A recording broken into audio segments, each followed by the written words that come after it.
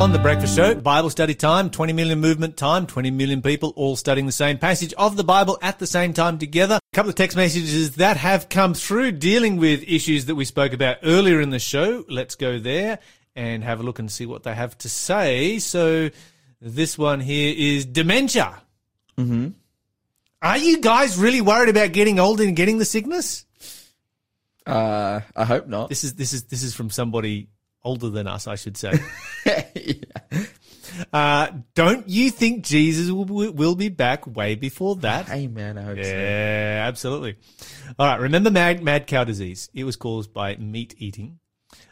Meat production has hugely increased. Australia's number one. America number one. Australia number two. Argentina number three. It took 20 years before the effects were seen. I wonder about the report's correctness. After all, I wonder who gave them the grant to do the research. So, mad cow disease here. Just a definition. Humans may acquire the disorder by eating diseased meat products. When it comes from cattle, the disorder is called Creutzfeldt-Jakob disease. CJD ultimately leads to dementia and death. But it finally says the condition is rare. But dementia is not rare. Yeah, so how much of that is actually... That's my point. A very mild form of mad cow disease? I don't know. I'm not a doctor. I do not know the answer to that question. But, you know, when you look at who funds research, you know, that's there's so much corruption in research. Whatever. And especially when it's a health topic as well. That's right. Hectic. Family Friendly School Act is not what most of us would call friendly to the family. Just another act to destroy the family. The sad thing is that they know exactly what they're doing, and their demonic act is being noted above. It's a crazy world that we live in.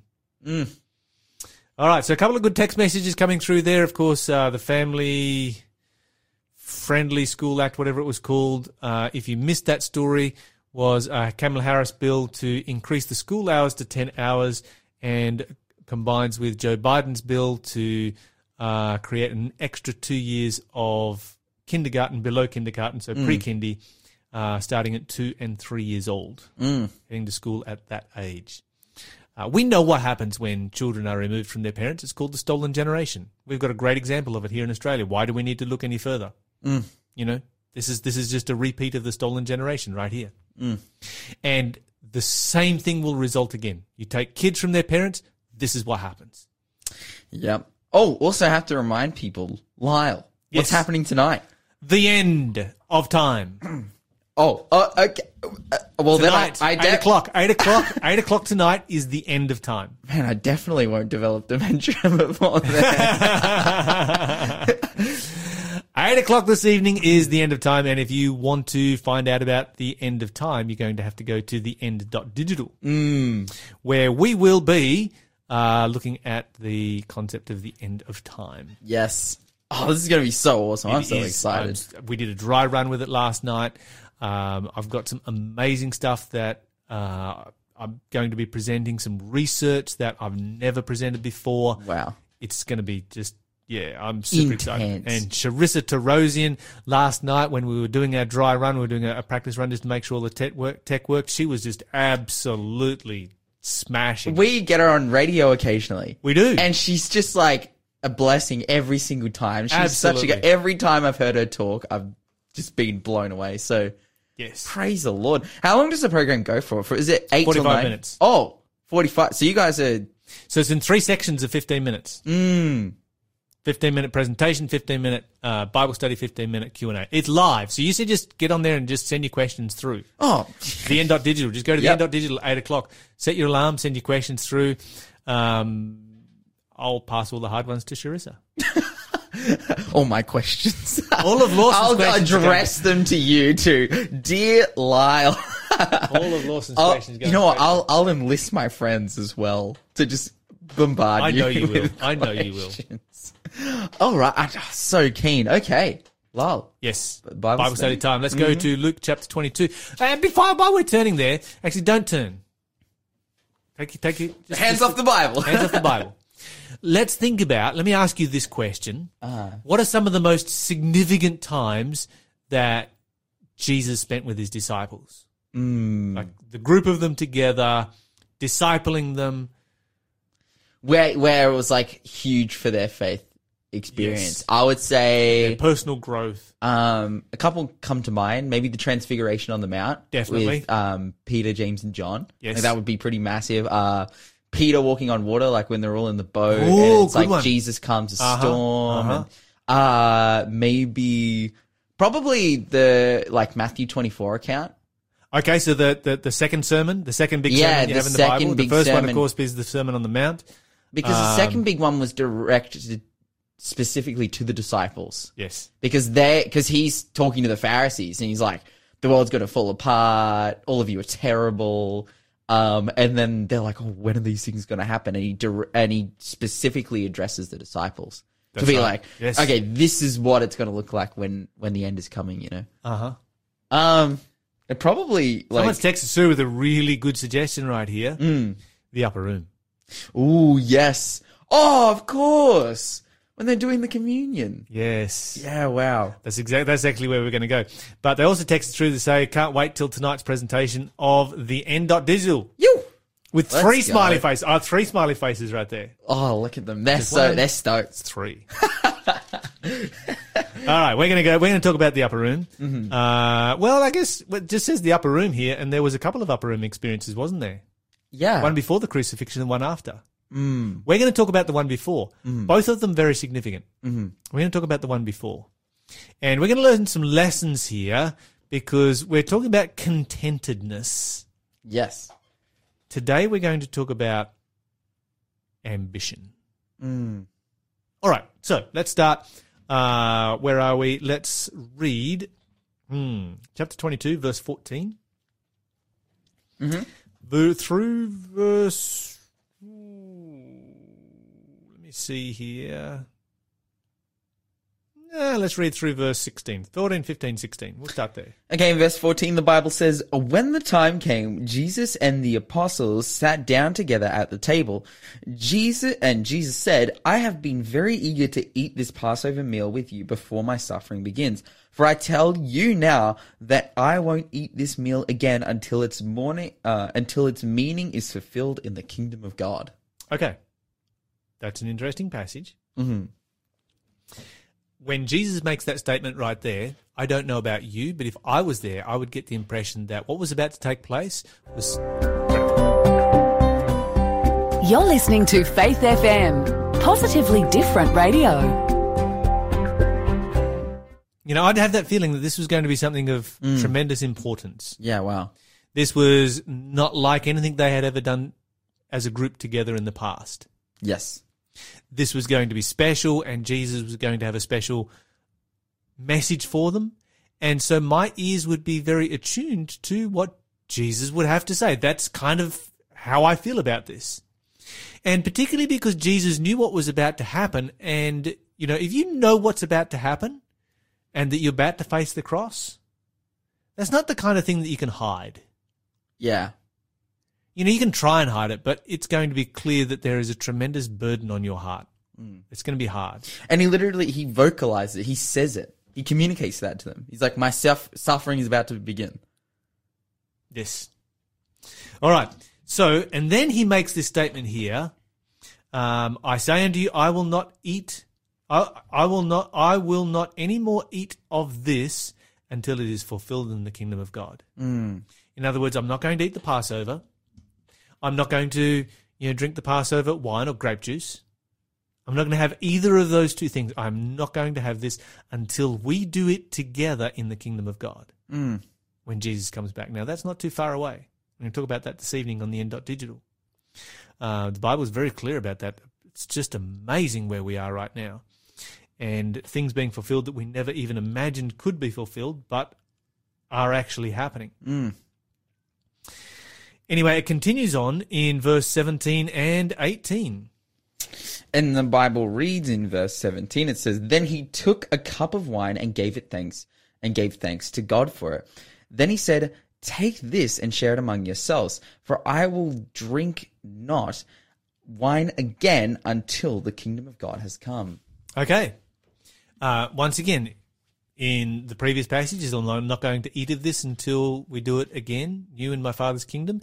And here he continues on and he says, I'm not going to even drink I'm not even going to drink grape juice. And so this is a great symbol right here that Jesus has given to us every time we have the communion service.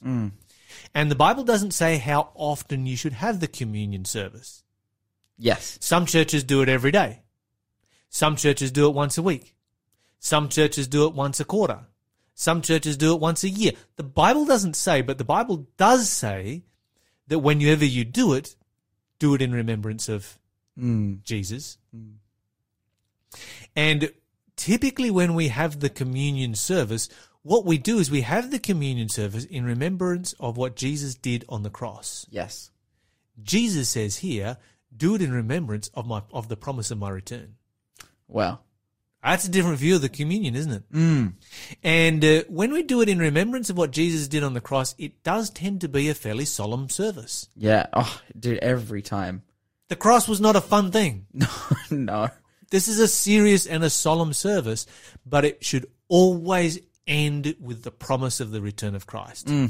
And with deep joy that Jesus has died for us and that he is coming back. Yes. The gospel is only half spoken when we talk about the cross. The return is just as much a part of the gospel as is the cross. Because without the return of Jesus Christ, the Bible says, you know, we are all men most pitiable. Pitiable. Yeah, I preached about that 2 weeks ago. Okay, there you go. Yeah. We're all, of all men, we are most pitiable because we have no hope. We have no future. It's all over. It's all done.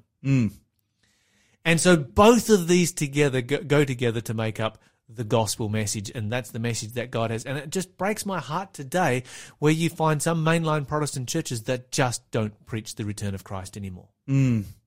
It's just not on their radar. They preach about forgiveness and grace and the cross of Jesus and what Jesus did for us on the cross, and they never mention the return of Jesus Christ. Whenever we mention the cross, we should always remember to mention the return of Jesus and the promises of his return as well, because they are just as much a part of the gospel message. Yeah, the cross had a purpose. Yes. That was outside of, God just proving that he loved us, which is the unfortunate view that a lot of people have. Like, oh yeah, God loved us. He would die for it. No, it's like God did this for something. So that we could live with him for eternity. Yeah, it's amazing. All Absolutely. right. Okay, where are we up to? Going to keep reading? Yes, let's keep reading. In verse 19, the Bible says, he took some of the bread and gave thanks to God for it. Then he broke it in pieces and gave it to his disciples, saying, this is my body, which is given for you. Do this in remembrance of me. And verse 20? In verse 20, the Bible says, after supper, he took another cup of wine and said, this cup is the new covenant between God and his people, and an agreement confirmed with my blood, which is poured out as a sacrifice for you. Okay, think about the disciples at this particular point. When Jesus says, this is my body which is broken for you, and this is my blood which is poured out for you.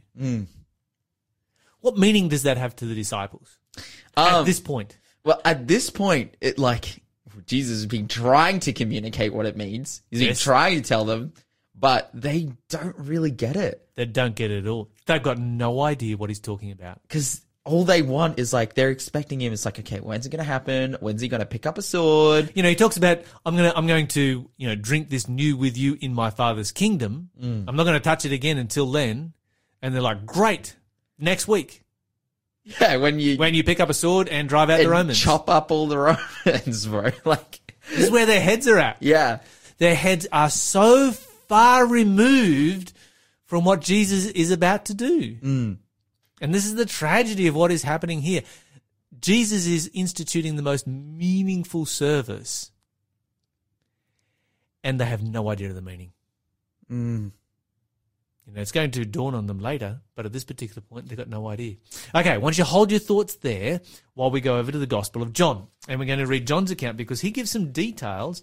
This is in chapter 13. He's going to give us some details that you don't find in Luke's account. And so this way we can get a full picture together of what is taking place here in this upper room, because it's going to really help us to understand what this Bible study is all about today. Okay, so let's go to John chapter 13, and we'll start in verse 3 to 5. The Bible says in John chapter 13, 3-5, Jesus knew that the Father had given him authority over everything and that he had come from God and he would return to God. So he got up from the table, took off his robe, wrapped a towel around his waist, poured water into a basin, and then began to wash his disciples' feet, drying them with a towel he had around him. Okay, so what is Jesus doing here? Washing their feet. Why is that odd? Because, like, he is their rabbi. He is, like, the king of the universe. He's, like, the son of God. He's, like, an important person. Why would he wash their feet in the first place? Well, because they're dirty. Okay, so let's put a few things into context right here. In the Middle East, first of all, the foot is the most disgusting part of the human body. Altogether.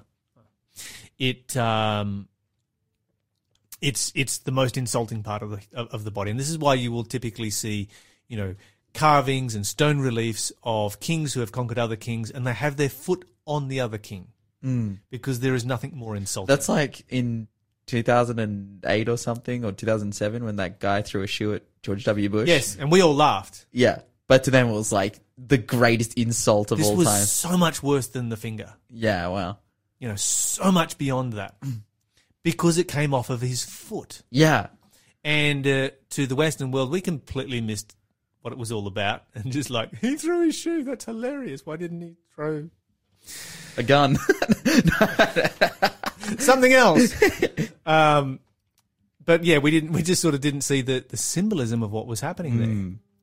But, you show somebody the bottom of your foot, the sole of your foot in the Middle East. You sit with the soles of your feet exposed in the Middle East, and it can be the equivalent of, giving somebody the finger. Yeah, wow. And so now there's reason for that. If you look at the ancient cities, what you'll find is that the streets have footpaths, and the footpaths are around about, in first century city, Pompeii is a good one to look at because it's still been preserved. But the sidewalks are probably about 300 millimeters above the level of the street. Mm-hmm. And then in the street, there are stepping stones at the intersection so that you can step across the street without actually stepping into the street. The reason being is that this is an agrarian society. The primary means of transport is animals, and the street was actually the sewer. Yeah. Whenever you approached a city of any size, you could smell it before you could see it. Ancient cities could be smelled before they could be seen. That's pretty gross. And your feet came in contact with that all day long. You're listening to the Breakfast Show podcast on Faith FM. Positively different. Okay, where did we get up to? We were in John chapter 13, and we were reading about the foot washing and the necessity for foot washing. And so we were talking about how feet would become incredibly dirty. And incredibly filthy and smelly, and that wasn't just the normal process of sweat. That was actually what the feet were walking in on a daily basis. And in the first century, in the Middle East, the typical footwear was sandals. And so, yeah, your feet would be coming in contact with all this kind of stuff, and you just didn't go into people's homes without washing your feet, or having your feet washed, I should say. It just wasn't polite. It wasn't nice. It's a little bit like if, you were working on a dairy farm and you decided to walk into the house with your gumboots on. Yeah. We wouldn't do that in today's society, and they didn't do that back then. But, of course, they couldn't just take their gumboots off and leave them by the door, and so they would wash their feet. And the way that worked was the lowest form of vegetable matter in the house was the person whose responsibility it was to wash the feet. So this would either be the youngest person or the servant, the slave, whoever, that was their job to wash the feet. And you could always tell your rank by the person who came around with a bowl of water and washed the feet. It's like, okay, this one is the bottom of the pack. Who is it who washes feet here? Jesus. Jesus comes round and Jesus starts to wash their feet. And who is Jesus in relationship to the pack? He is their teacher. He's the alpha. But also, like, what he's been communicating to them, particularly in the book of John, is like, he is the Son of God. That's right. Absolutely. Like, they know this by this point. They understand. It's like, and by Son of God, we mean God. That's right. He's literally God. He is the great he has proclaimed himself in chapter 8 as the great I am. Yeah. And then he's like, wash your feet. And they're just like, and you see their reaction following this. They're just absolutely going out of their minds. Like, this is weird. This is not okay. Very, very, very much so. Okay, so as we continue on in this passage, we're going to find that they do tend to lose their minds, and they're all sort of sitting there like, oh, this is very awkward. And it comes down to Peter, and of course he's the one who always has something to say. And verse 6 through 10. Yeah. When Jesus came to Simon Peter, Peter said to him, "Lord, are you going to wash my feet?"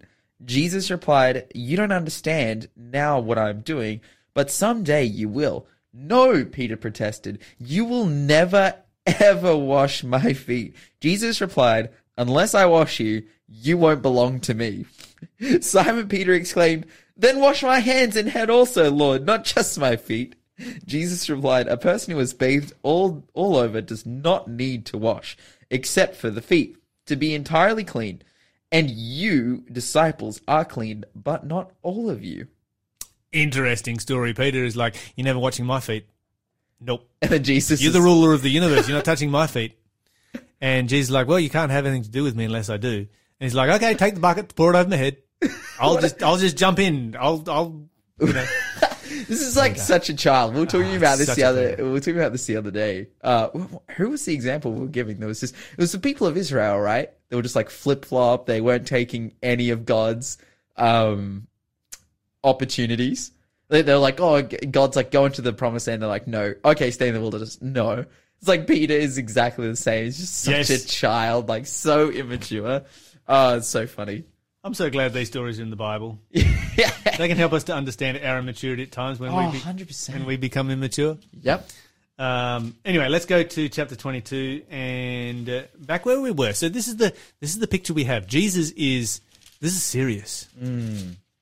Jesus has just washed all of their feet. That's just blowing their minds. Then he has the communion service in which he says, "This is my body and this is my blood, and this is symbolic of my suffering, and this is a promise of my coming kingdom." All of that goes together to create confusion. Why would the ruler of the universe wash their feet? Why would Jesus say, "This is my body and my blood," when he's about to set up a kingdom on earth? Why would he say, "I'm not going to touch this until I establish it new with you, in my Father's kingdom"? All of this is just confusing for the disciples. But it's obviously something of tremendous importance and a lesson that God wants them to learn. And in washing their feet, the whole lesson there, if you take time to read John chapter 13, is all a lesson about humility and putting others first. The first shall be last and the last shall be first. Jesus is actually demonstrating that in an object lesson when he washes their feet. Yeah. Okay, so how much of this is getting through to the disciples, do you think? Especially let's read here. Let's read what it says. Verse 21, 22. Did we read these ones already? No, not yet. All right, read those. "But here at this table, sitting among us as a friend, is a man who will betray me. For it has been determined that the Son of Man must die. But what sorrow awaits the one who betrays him?" Okay, that's pretty heavy right there. Now read verse 23 and 24. "The disciples began to ask each other which of them would do such a thing. Then they began to argue amongst themselves which would be the greatest among them." Okay, so here we've got this situation where Jesus has gone around and washed all of their feet and showed them an object lesson of, "I am the greatest because I am. And as the greatest, I am the greatest servant." And they're like, "Okay, that's a great object lesson. Let's now talk about how we can be greater than everybody else." Yo. I kind of missed it, didn't they? I kind of missed it. Yeah. It could also be a response to the fact that Jesus has just said he's going to die and he's the greatest. And so they're thinking like, "Oh, who's going to replace him?" Somebody, Raphael texting through here, the foot washing ceremony. "If there is anyone who is proud, this will fix the problem. That is when you realize that God did it for you." And so what we've got here is an example of ambition. And just to kind of summarize this whole Bible study, we talked about the wealthiest person is the person who is content. Ambition will destroy contentment. Yes. and it was destroying it amongst the disciples right here. It was ambition that drove Judas to betray Jesus Christ, even though Jesus knew what he was about to do. Ambition will destroy our content. It will destroy our relationship with God. We need to strive to live to God's glory, which is different from straight ambition. You're listening to the Breakfast Show podcast on Faith FM. Positively different. Question of the day. Okay, Lyle, our question today has something essentially is to do with the intertestamental period. Essentially the period of time between the Old Testament and the New Testament. What's going on there? Okay, so there's a bunch of history that takes place in the intertestamental period. It's about a 400-year period. It's often referred to the silent period because there were no prophets who lived during that period and wrote or spoke on God's behalf. John the Baptist is the next one to come along after Malachi. And so to give a brief rundown of what is happening during this time period, first of all, the Jewish people, because they're Jewish rather than Israelite, are under Persian rule, and the Persians had great relationships with the Persians. They had, there was Daniel, there was Mordecai that were Persian prime ministers. There was Esther that was a Persian queen, and the list goes on. There was a lot of good relationships between the two, and the Persians gave them great liberty and freedom, particularly freedom of conscience and freedom to worship. Alexander the Great, of course, conquered the Persian Empire, and when he was on his march through Palestine, he called on the city of Jerusalem to transfer their allegiance from Persia to the Greeks, and the Jews said, "Well, the Persians have been really good to us. We kind of can't." And so it was expected that he would destroy the city like he had, every other city, but instead he went into the city with just a small group of men and worshipped in the temple. And the reason that he did that was because the high priest came to him and showed him the prophecies of the book of Daniel saying that the Greeks would be the next ones after the Persians to rule the world. And so it's like, okay, I'm not going to destroy the city. You can maintain your allegiance with Persia. I will honor your God and worship in your temple. It was Alexander's opportunity to give his life to God. After Alexander died, of course, his empire was divided up, and the two parts of the empire that really affected what was happening in Palestine or in Israel were the Seleucids and the Ptolemies, primarily the Seleucids, who ruled the Syrian Empire, Greek Empire, and there was a whole list of kings that were either known as being Seleucus or Antiochus. Now, when you come down to Antiochus Epiphanes, he was, of course, the person who blasphemed the temple and sacrificed a pig on the altar and killed a bunch of priests, did a lot of terrible atrocities there, and that triggered what was called the Maccabean Revolt. So the Maccabees revolted. It was initially somewhat of an insurgency. It grew into all-out revolt. They threw off the Seleucid Empire, established, their own independence, re-established the worship of God in the temple there until they were then conquered by Pompey the Great. Now, when they were conquered by Pompey the Great, this, of course, was at the end of the Roman Republic, towards the beginning of the Roman Empire. And so Jerusalem came under Roman rule, where the Herods took over, and that takes us down to the time of John the Baptist and Jesus. So that's what's happening in the political sense. In the spiritual sense, you've got the development of a number of different groups, primarily the Pharisees and the Sadducees. Big difference between the two is that the Pharisees take everything in the Bible, plus everything in the commentaries, plus all their traditions and extra laws. The Sadducees would take just the writings of Moses, the Torah, that's it. The Sadducees were Hellenized Jews, so they were, the equivalent of, say Westernized, Asians here in Australia. They were very Hellenized or Greek at that time, whereas the Pharisees were very Jewish in their approach.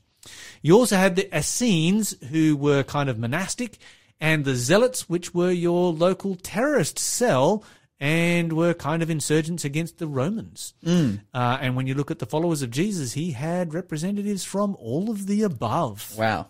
Yes. So that's a short history of the intertestamental period.